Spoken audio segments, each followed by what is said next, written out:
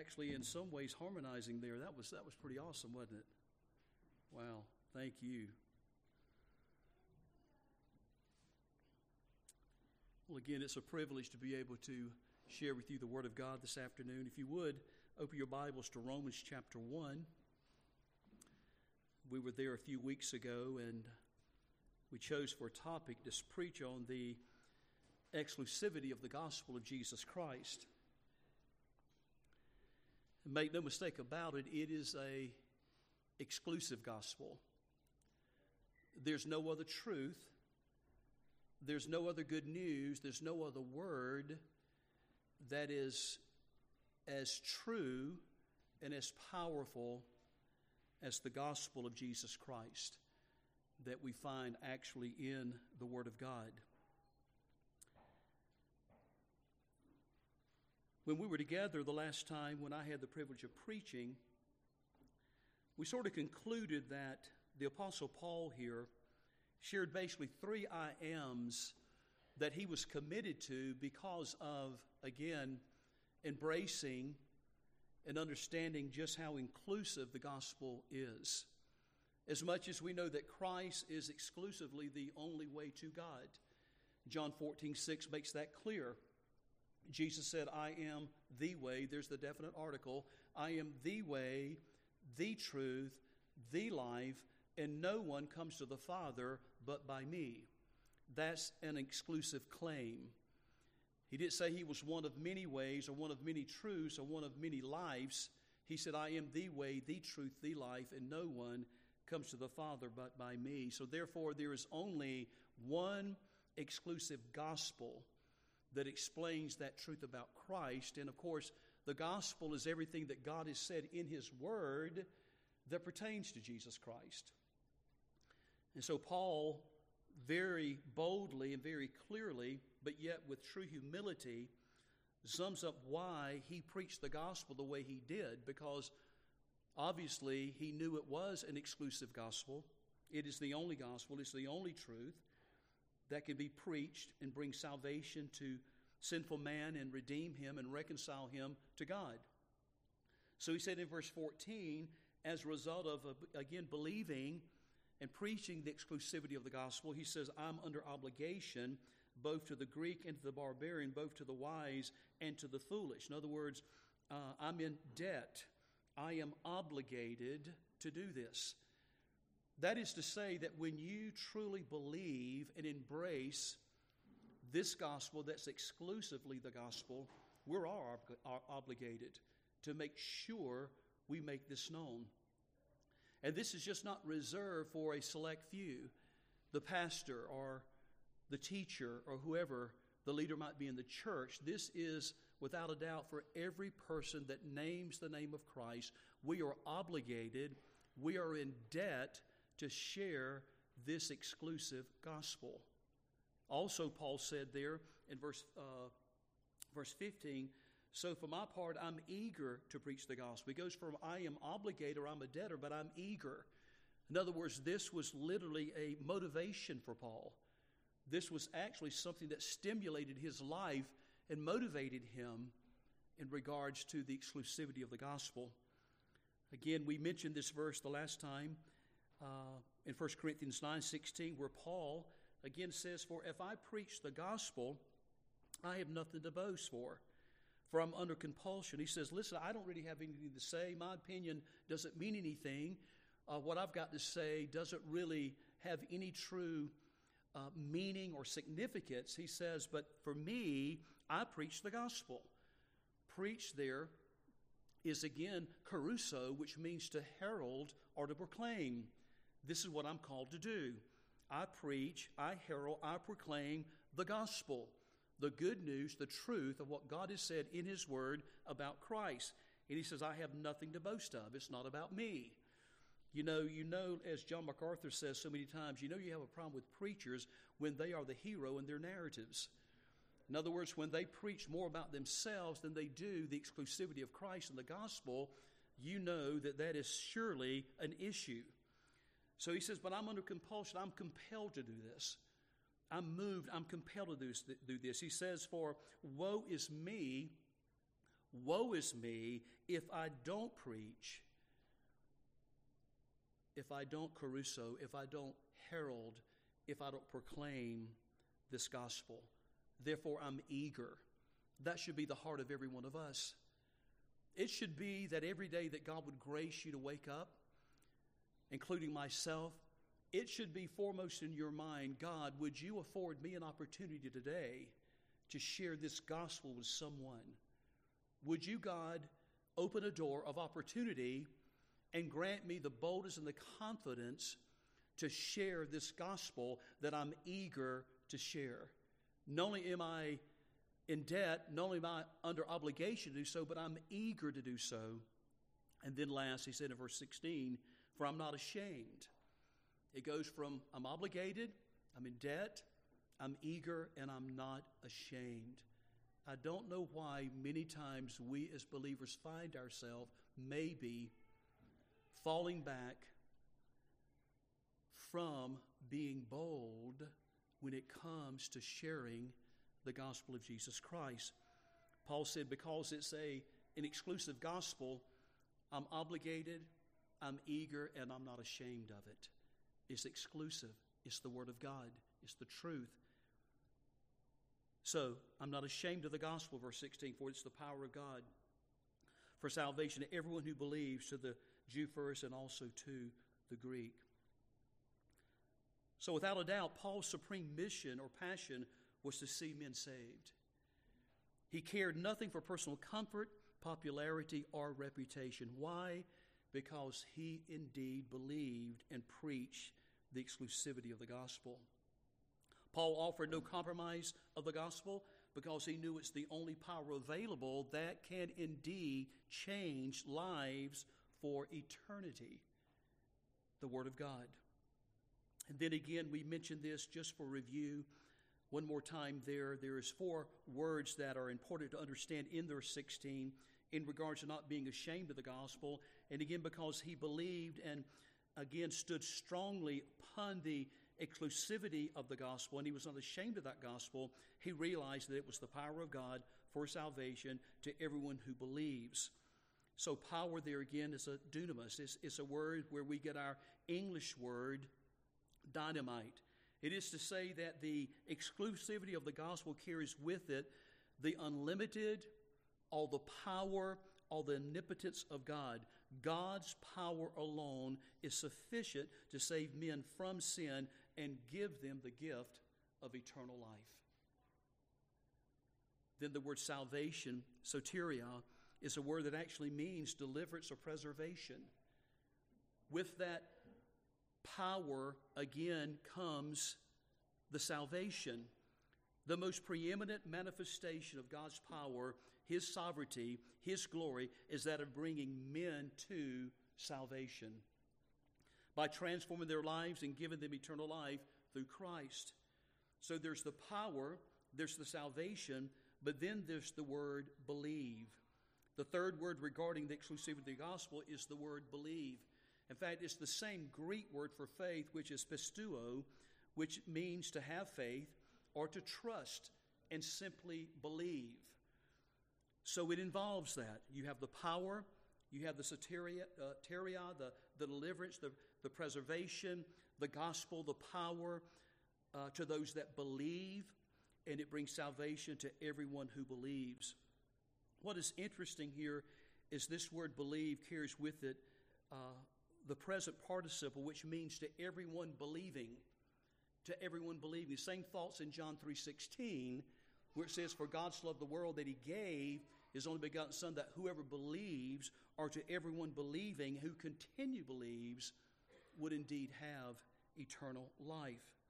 And then the word righteousness there is a key word. And it's a word that speaks of being obviously in right standing with God. Notice it says, I'm not ashamed of the gospel. It's the power of God unto salvation to those that believe. And again, this word here in verse 17, for in it the righteousness of God is revealed from faith to faith, and it is written, but the righteous man shall live by faith. Righteousness is a key word Actually, it's used some 35 times in Romans. And of course, faith activates the divine power that brings the salvation. And in that powerful action, the righteousness of God is revealed. How do we know that? 2 Corinthians 5:21 says, therefore, if anyone be in Christ, verse 17 is a new creation. Old things have passed away. All things have become new. That's verse 17. But verse 21 says, he became sin who knew no sin, that we might be made righteous with his righteousness. So all that is to say that the exclusive gospel of Jesus Christ alone is totally, completely sufficient, that by it alone is the power, that is the power to convict. I want to talk about that just a little bit. The word convict is really a judicial term. And when you think about convict, it refers to the judicial act of indicting one who has broken the law with a view toward sentencing that person. So the idea of conviction pictures a courtroom scene in which the guilty are accused before a judge and justly condemned. So it is with the ministry of the Word of God. When preached in its power and in its truth through the Holy Spirit, that is the exclusive gospel of Jesus Christ, the proclamation of that gospel brings the necessary supernatural power of conviction to the guilty soul, that the need for salvation is revealed at that point and made known to the condemned heart. And they know and realize through that truth, by the work of the Holy Spirit, that they desperately need that truth concerning Christ. We read a while ago, or Pastor Mark read a while ago, a verse that's in Hebrews 4:12. We know what it says, for the Word of God is alive and it's active. It's sharper than any two-edged sword, and piercing as far as the division of soul and spirit, of both the joints and the marrow, and is able to judge the thoughts and the intentions of the heart. So right here in this text of Hebrews 4:12, the Bible claims to be alive. It claims to be alive. Understanding the exclusivity of the gospel is understanding that that gospel is the Word of God, and therefore that Word is alive. It's the living Word of God. It's alive. And meaning in its full of life, it means it's full of life, it's full of divine life, supernatural life. It's the very life of God Himself. The truth of the matter is, every other book that we read is really a dead book, a lifeless book, a book that's void of power, but not the Word of God. Not the Word of God. It alone is alive, it's always relevant, it's always powerful, it's always reliable, and it's always true. I love what Martin Luther said, and I quote him. He says, "The Bible is alive. It speaks to me. It has feet. It runs after me. It has hands. It lays hold on me." So, that Bible, that Word, that exclusive truth of the gospel is alive, but it's also active, alive and active. In fact, this is the same Greek word for which we draw our English word energy, energetic. When it comes to the exclusivity of the gospel and it's proclaimed, it's always energetic. It's always working. It is always accomplishing God's own purposes. Isaiah 55:11 says, and God says, "So shall my word be that goes forth out of my mouth. It will not return to me void, but it will accomplish what I please, and it will prosper in the place where I send it." God's word proclaimed never returns to God empty or void or useless without power. It always, God's word proclaimed, the exclusive gospel proclaimed, always accomplishes what God intends for it to accomplish. So in other words, again, the Word of God, the sufficient gospel, is always capable to fulfill God's eternal purposes on the earth. And that Word of God is likened to, as the writer of Hebrews says here in chapter 4, verse 12, a two-edged sword. A two-edged sword. It is incredibly sharp and is able to cut deeply into the human soul. Two-edged sword has the ability to cut both ways. In fact, Paul identified the Word of God as the sword of the Spirit in Ephesians 6, verse 17. The sword of the Spirit. In fact, Charles Spurgeon loved to call the Bible a divine dagger. A divine dagger. He said, and I quote, "It is all edge, has no blunt side. When proclaimed, the Bible does not merely inflict surface scrapes or flesh wounds. Rather, the Word of God penetrates the outward facade of a person's life and cuts all the way to the joints and the marrow, and thus the Bible is able to reveal the depths of man's inward depravity and need for saving grace." Spurgeon goes on to say, "No worldly message or conventional wisdom can do this." End of quote. And then the tag onto that, John Calvin wrote, I love what he says, "There is nothing so hard or firm in a man, nothing so deeply hidden that the efficacy of the Word of God does not penetrate through when properly handled and proclaimed. The Word of God through the Holy Spirit is the most powerful cutting instrument known to man." He says it is a sharp scalpel that is able to slash into the human heart, convicting it of sin and exposing its human depravity. End of quote. I like this one little thought that Spurgeon says, "Why preaching anything else to reveal one's true need for Christ? Why would I preach anything else? If it's an exclusive gospel, if it's an inerrant gospel, if it's an infallible gospel, if it is an authoritative gospel, why would I resort to any other means to see anyone come to saving grace and come to the true nature of saving faith with Christ apart from that truth?" So not only does that exclusive gospel have the power to convict, but it also has the power to convert. The power to convert. The Word of God not only has the power to convict, it alone possesses the power to convert. Here's a PowerPoint that is so important. No one can be saved apart from hearing and obeying the exclusive gospel of Jesus Christ.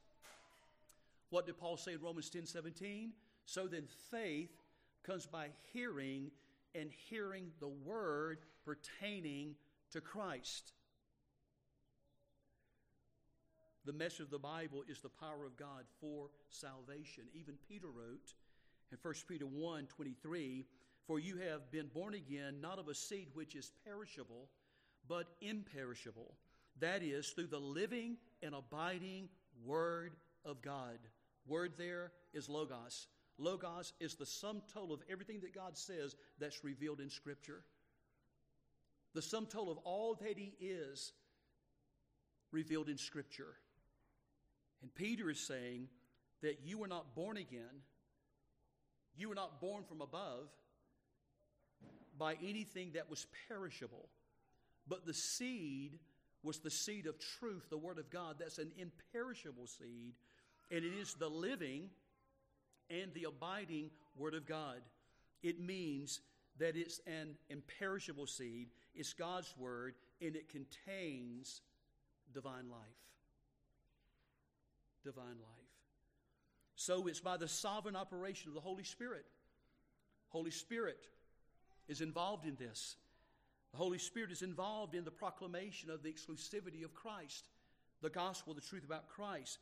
That is the Bible. It is alone able to generate the new birth in those who are spiritually dead. It can literally make a dead person come alive.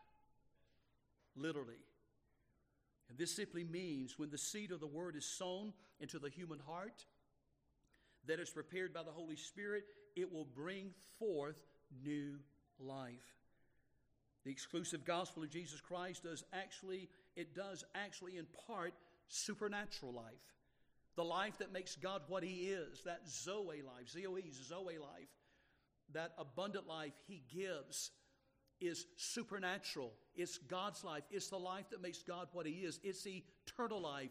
It's the very life of God lodged inside the actual heart of the person who believes and receives that impartation of God's supernatural life inside of them. This is precisely what happened on the day of Pentecost, did it not? After the coming of the Holy Spirit, Peter addressed the thousands who gathered that day by preaching the Word of God to them in Acts 2, verse 14 through verse 36. In fact, this was the first Christian sermon. First sermon, post-resurrection, post-ascension. Peter preaches it. And this is what actually thrust forth the church. The proclamation of the truth. The exclusivity of the gospel. And everywhere they went, whether it's Peter, John, Paul, Silas, any of them, they were constantly under the attack and severe persecution of those who did not believe in the Lord Jesus Christ for doing what? Preaching an exclusive gospel. Folks, listen. There's no room for any compromise here. There's no room for anything that would take away from this or add to this that has not been said, that all we have to do is just say what God says, preach what He says, declare what Christ says, depend on the Holy Spirit to convert sinners, because the gospel is designed to do that. It's designed to do that. And again, this message was the first Christian message at the beginning of the church. The message was a powerful presentation of the Word, and it came with soul-saving efficacy. What happened? What happened when the exclusive gospel was presented? Scripture says the people were pierced to the heart. What pierced them? Sort of sounds like Hebrews 4:12. Sort of sounds like Ephesians 6:17. There's a knife here. There's a sword here. It says their hearts were pierced. That word that's alive and energetic and active, that two-edged sword, is what actually pierced their heart. It was as though they were stabbed as with a knife, and they cried out, "What shall we do? What shall we do?" Peter responded, "Repent and be saved from this perverse generation." 3,000 souls came to Christ. 3,000. Right here is a perfect example of an all-sufficient, exclusive gospel of Christ, the power to convert. Look, there was no entertainment, there was no fog machines, there was no different colored lights, there was no painting the ceiling black, bringing all the house lights down to where it's dark, and you got all the lights on the stage, and it seems that the emphasis here is on the person that's leading you. You know, it's almost like you can't really grow a church and be successful today unless you have tight jeans and a smoke screen, a smoke machine, and a giant screen. You got to have those things, or you're not going to grow the church. It's not going to be blessed. It's not going to be successful.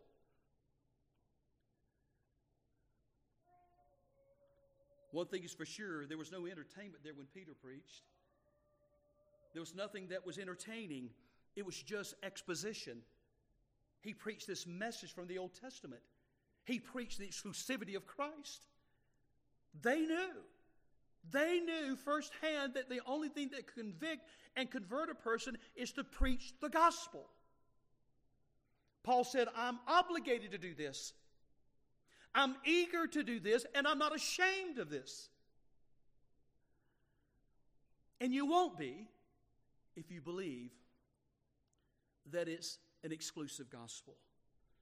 Right here is a perfect example of the all-sufficient, exclusive gospel of Christ, the power to convert.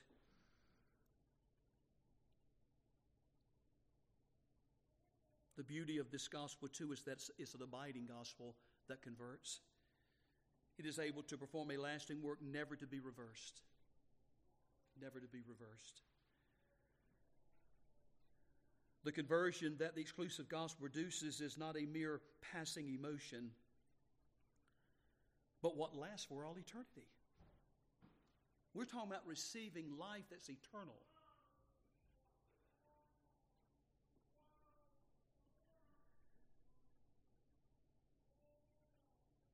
So not only does this gospel that's exclusive convict and convert, but it also conforms. It conforms. The exclusivity of the truth in Scripture alone has the power to conform the believer into the image of Jesus Christ. This is the sanctifying work of the Word, which sets apart all disciples from the defilements of the world and the pollution of one's sinful flesh unto God and His holiness. In fact, the Word of God cleanses the soul that receives it by faith. Did not Jesus say in John 15:3, you're already clean, meaning pruned like a branch because of the word which I've spoken to you? Ephesians 5:26, Paul said about the church, it is by the washing of water by the word that involves the conforming of the believer to Christ. Recently, I heard a powerful message by John MacArthur that he was preaching to the seminary out in Southern California, and he said something I never thought about before, and it just went off inside of me like a Roman candle. How many know what a Roman candle is? Anybody know what a Roman candle is? And this is what he said. He said, in the life of the believer,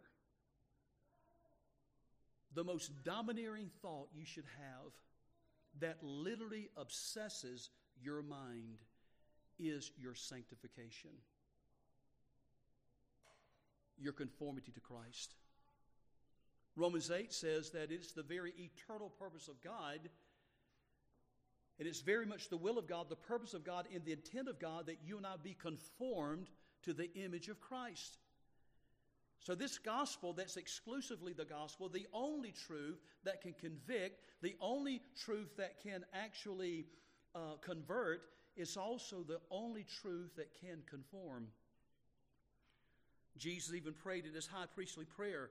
He said in John 17, praying to the Father, sanctify them in the truth. Thy word is truth. Sanctify means to be set apart from the corrupting power of sin and to be separated unto personal purity and holiness. It is your sanctification. It's all a part of the process of being conformed to Christ. The gospel, the truth, the exclusive truth of God in His Word is designed to do that. I remember years ago, right after I came to saving faith in Christ in 1975, it was about then that they came out with these Bibles called the Open Bible.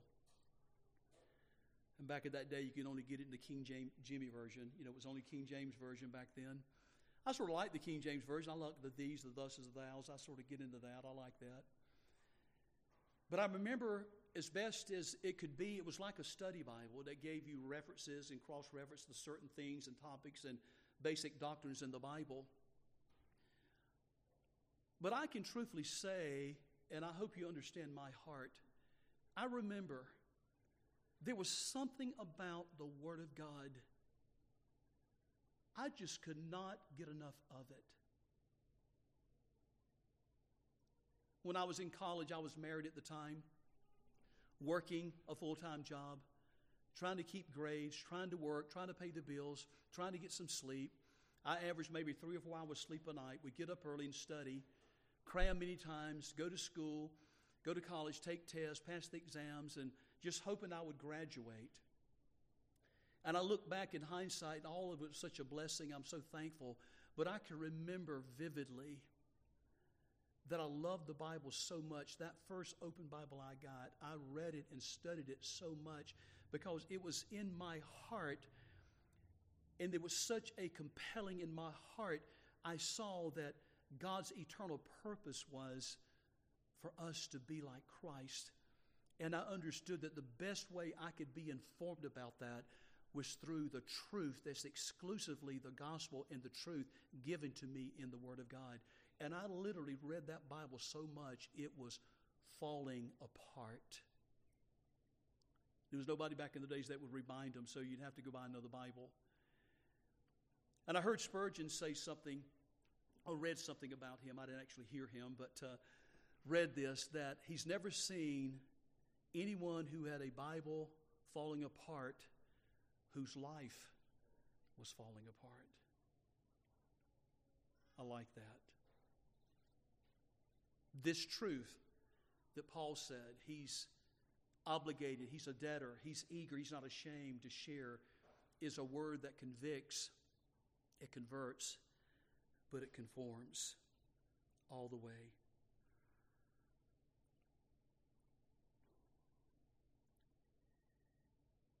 There's a fourth thing about this gospel. And I must admit to you, you say, David, this is a strange time for confession of the soul, but I must admit to you, I've never had an original thought in my life. Never.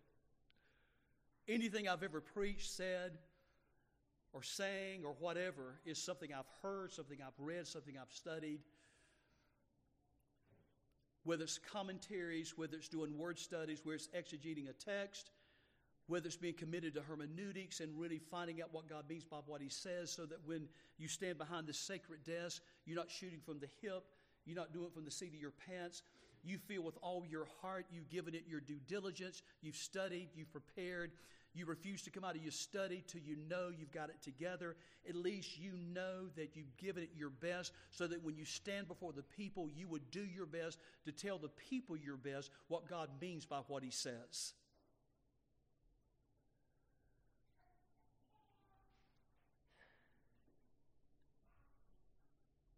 So when it comes to this gospel, that's an exclusive gospel, it convicts, it converts, it conforms, but it also does a powerful job in counseling, or to bring counsel. The exclusive truth of the gospel, that by its divine power is able to counsel believers in every situation in life. There's nothing you would ever go through, nothing you would ever encounter, no question that you would ever have about any circumstance, any situation in life that the Bible has a clear, precise answer to, that God wants us to know, and that God wants us to live by, and that God wants us to embrace. Say, how do you know that? Well, you probably know the scripture I'm going to, 2 Peter 1:3. What does it say? God has given to us everything that pertains to life and godliness. Question, how much is everything? Can you get any more than everything? In fact, I'm one to look up words because I want to know what they mean. And I looked at the word everything, and it means everything. It means everything. God has given us, by his truth, his word, everything that pertains to life and to godliness. In fact, if you turn to Psalm 19 with me just for a moment. Psalm 19.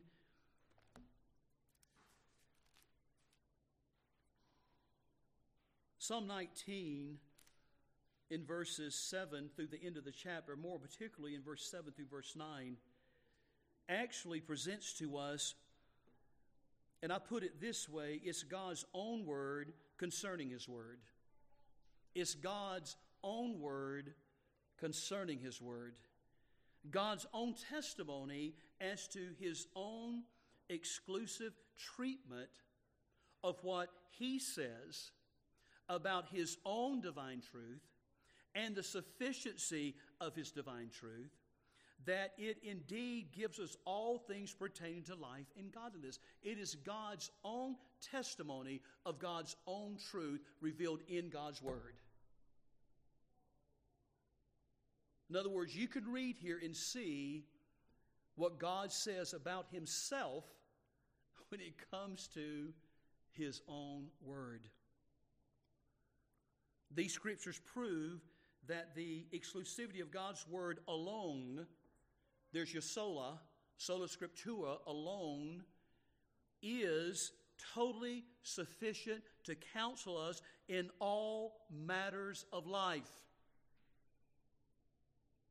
Miss Pat and I were talking about this very thing coming over here this afternoon, how that it is obvious that in many ways today you're seeing a distortion of the truth, which I think clearly you would agree, and we'd all agree, that that is pretty much distorting truth, taking away from it maybe, or even adding to it, which in some ways would be considered almost a lie. It is happening today. Whether it's through the social justice movement, or Black Lives Matter, or critical race theory, or intersectionality, all of these things have their very roots in Marxism. They have a socialistic agenda. It's clear to see. They're anti-God. They're anti-Bible. Anybody that would have any degree of any biblical discernment, that would read anything that's published or anything that's on the internet, will see that clearly. I never dreamed in all of my life that I would experience what I did 4 weeks ago. I'm an avid giver of blood to the Red Cross. I like doing that. I've done it for a long time. And I'm the kind of guy, I want to get in there and out of there. So I go to the main place on Bull Street in Columbia where their main location is, the Red Cross. So they have what they call a rapid pass. And what you do is you take your iPhone, you go to the website, you fill out all the information that you need to fill and punch it and send it. It's called a rapid pass because when you get there, you don't have to go through all those details. I like that. Get it over with, get there, ask your name, birthday, check your temp, check your blood pressure, prick your finger, get a sample of blood, check your hemoglobin, and then ask you a few more questions. You're ready to go to, give blood. But for the first time in my life, and I'm 66 years old, this young lady looks at me, and I could tell with reservation, and asked me, "What gender are you?"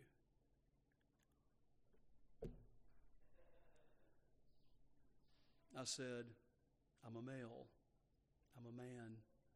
And you could tell that she was just totally disgusted with having to ask me that. But at the same time, these organizations that have embraced the whole ideology and philosophy of critical race theory and all of this, they're made to do that or they're subject to lose their jobs. You don't see really any more personal pronouns, he or she or him, she or her or him or he. It's they or them. Sad. And what is so distorted there when it comes to the truth, you know what I'm about to say. You know this. Pastor Mark believes this. He preaches this. You've heard Pastor Charles share this. This is a direct attack against creation. And again, I love what John MacArthur says. I'm quoting him. He says, if you don't have a right theology of creation, the rest of the Bible doesn't come together. You've got to have a right theology of creation, or it doesn't come together.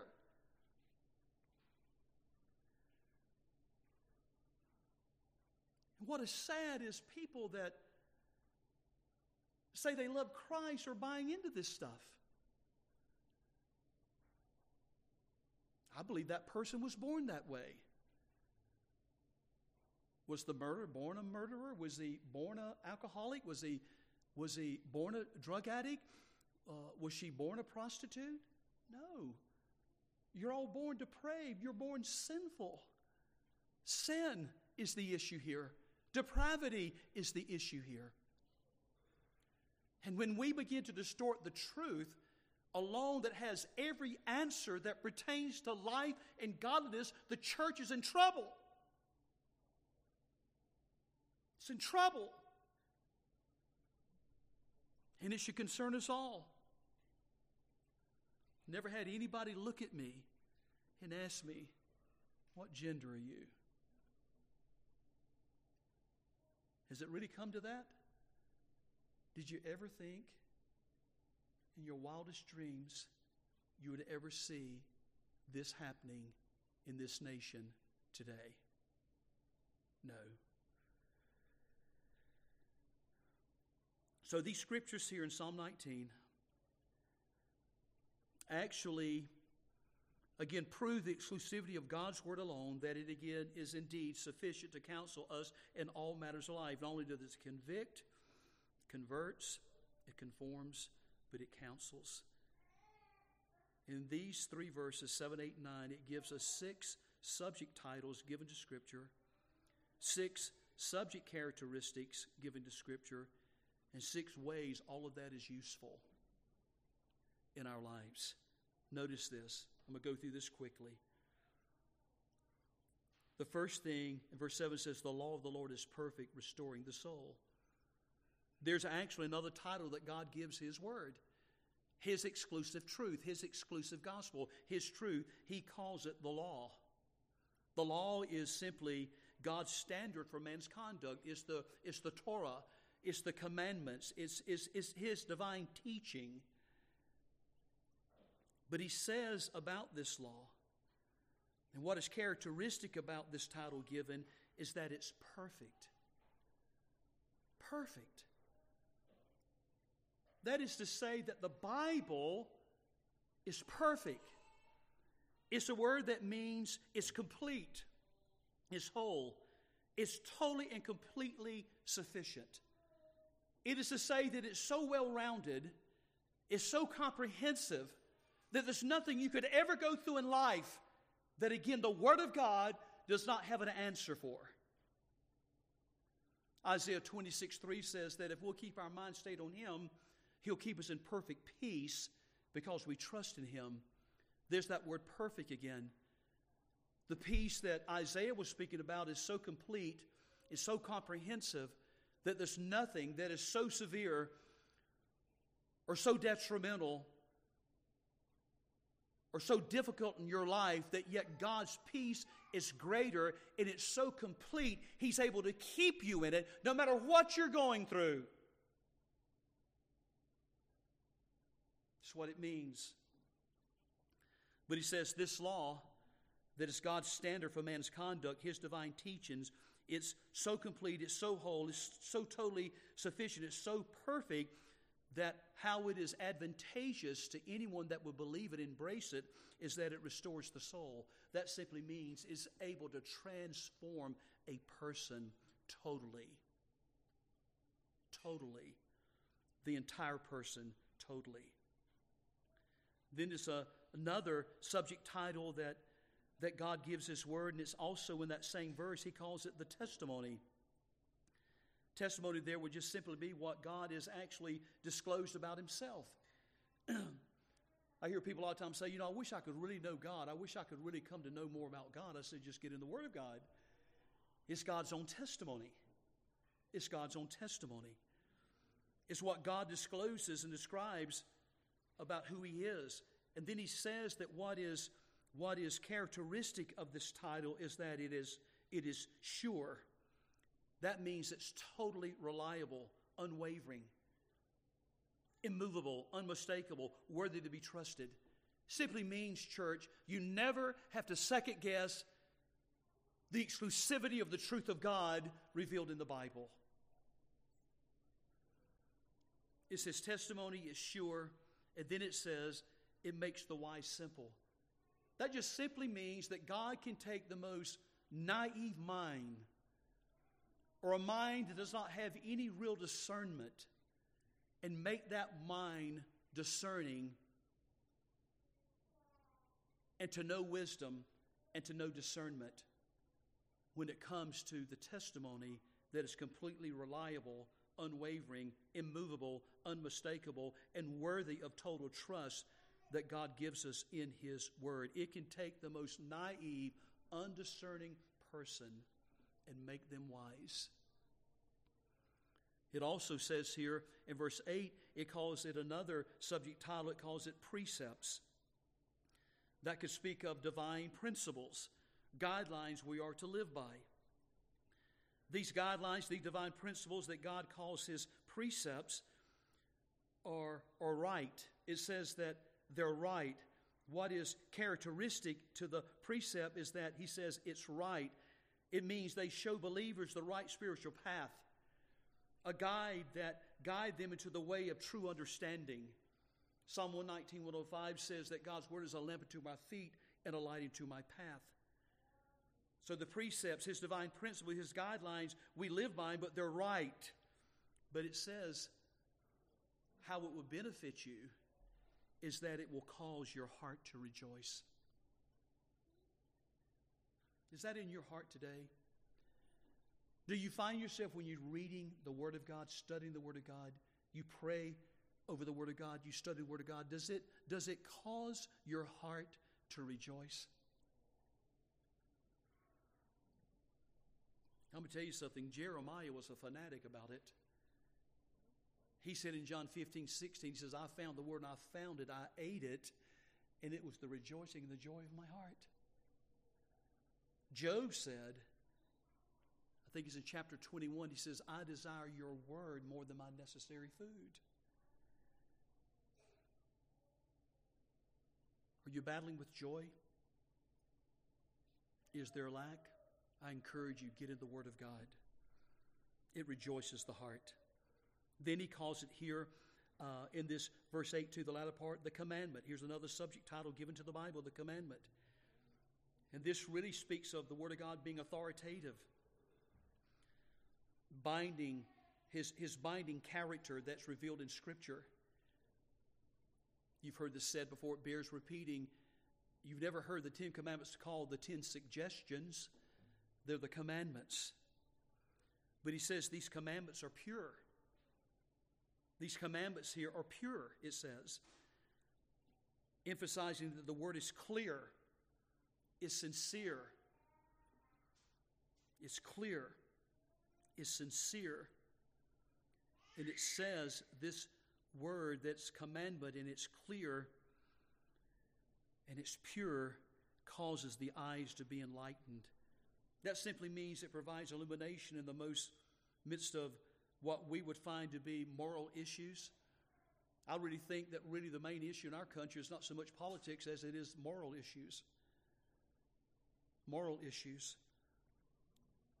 But the Bible provides illumination. It enlightens the eyes. One of the main reasons the Word of God is sufficient for all of humanity's spiritual needs is because it leaves no doubt regarding essential truth, the Bible.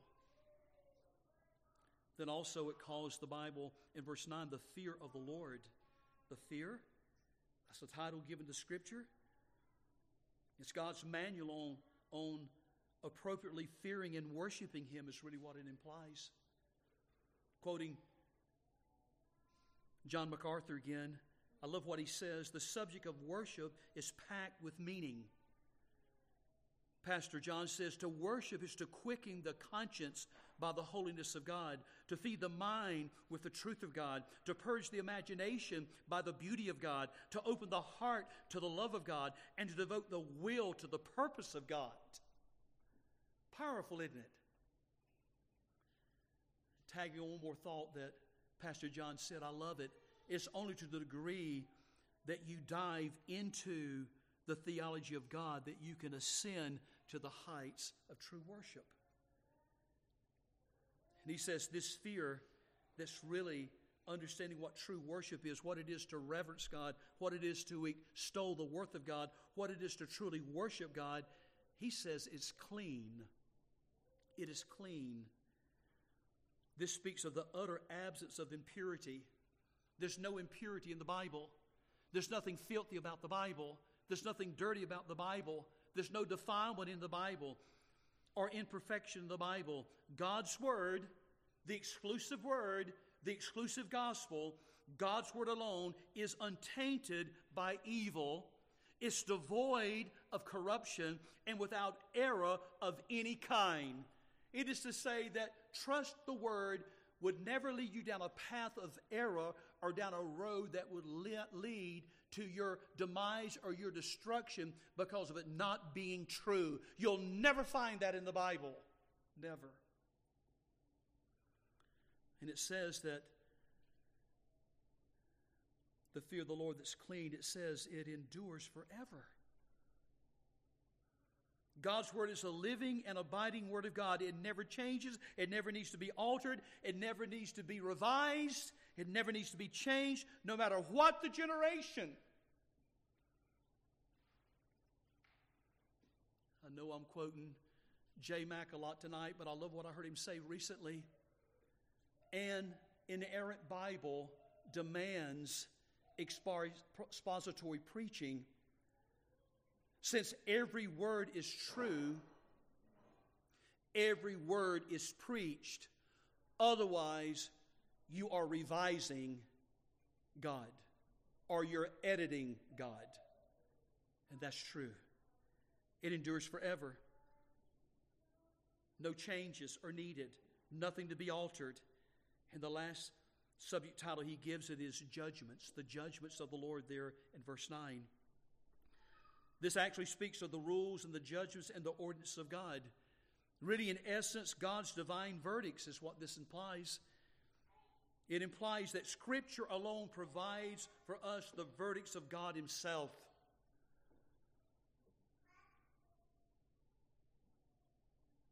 And it says it's true. It's true. It means it's absolute. It's truth. And then it says, and it's righteous altogether. Scripture is comprehensive. It's altogether true. So with the power to convict, the power to convert, the power to conform, and the power to counsel. And I promise you, I'm ending with this. My time is gone. Is to understand that it's also a gospel that's exclusive, that has the power to conquer. The power to conquer.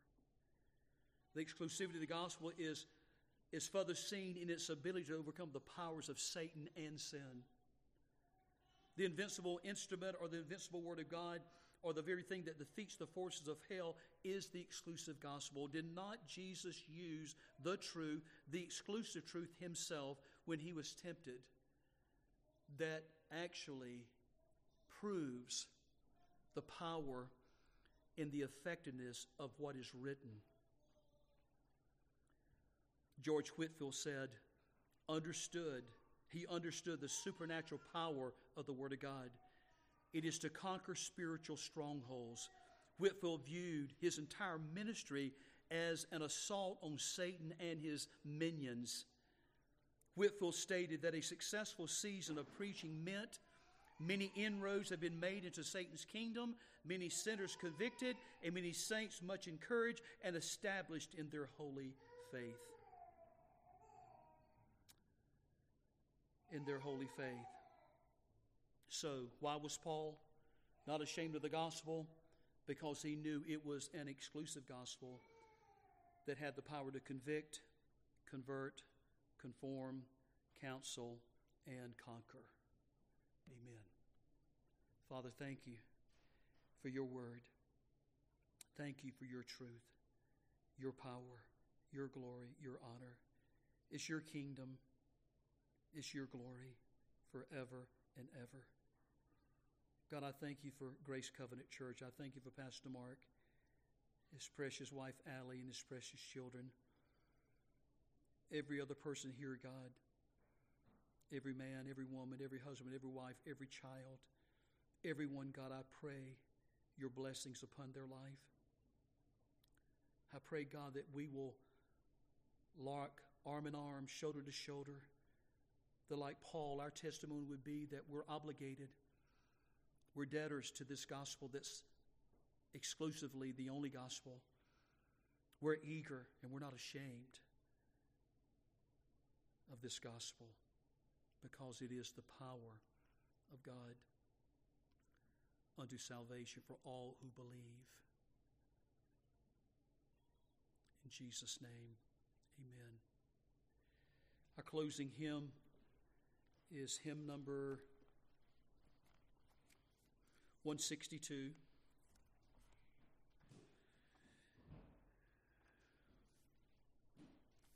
Wonderful, merciful Savior. Let's stand together as we sing this hymn together.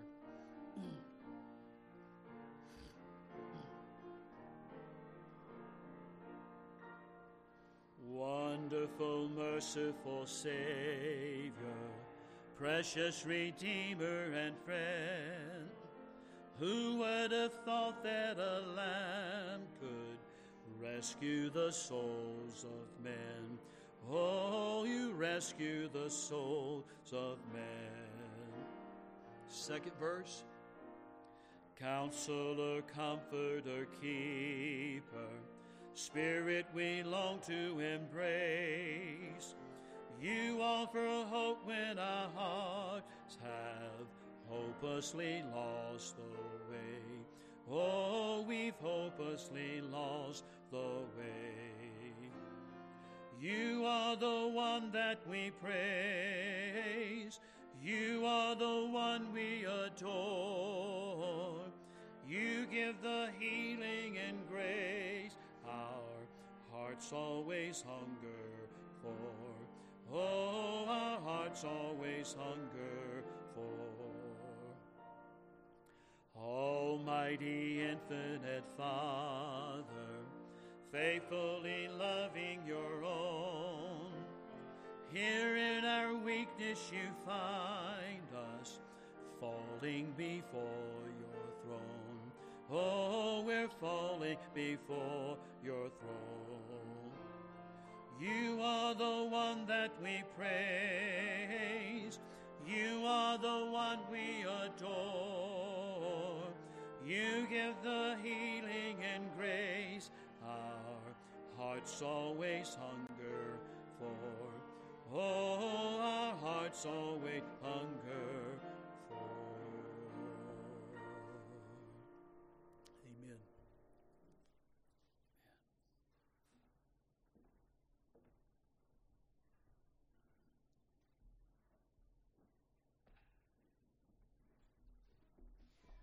Amen. Amen. Thank you for the message. Praise the Lord. Thank you so much. I love how you really delivered that and how the Word of God does all those things.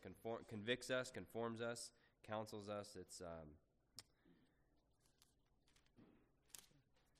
was a blessing. Thank you. Okay. Oh, Romans 15:13 will be our benediction. Romans chapter 15, verse 13. It was a blessing to worship with you today. I pray that the Lord use the word to convict you today, to comfort you today, to conform you today, and to counsel you today. Romans 15:13. Now may the God of hope fill you with all joy and peace in believing, so that you will abound in hope by the power of the Holy Spirit. Amen. Have a blessed week. We'll see you next time.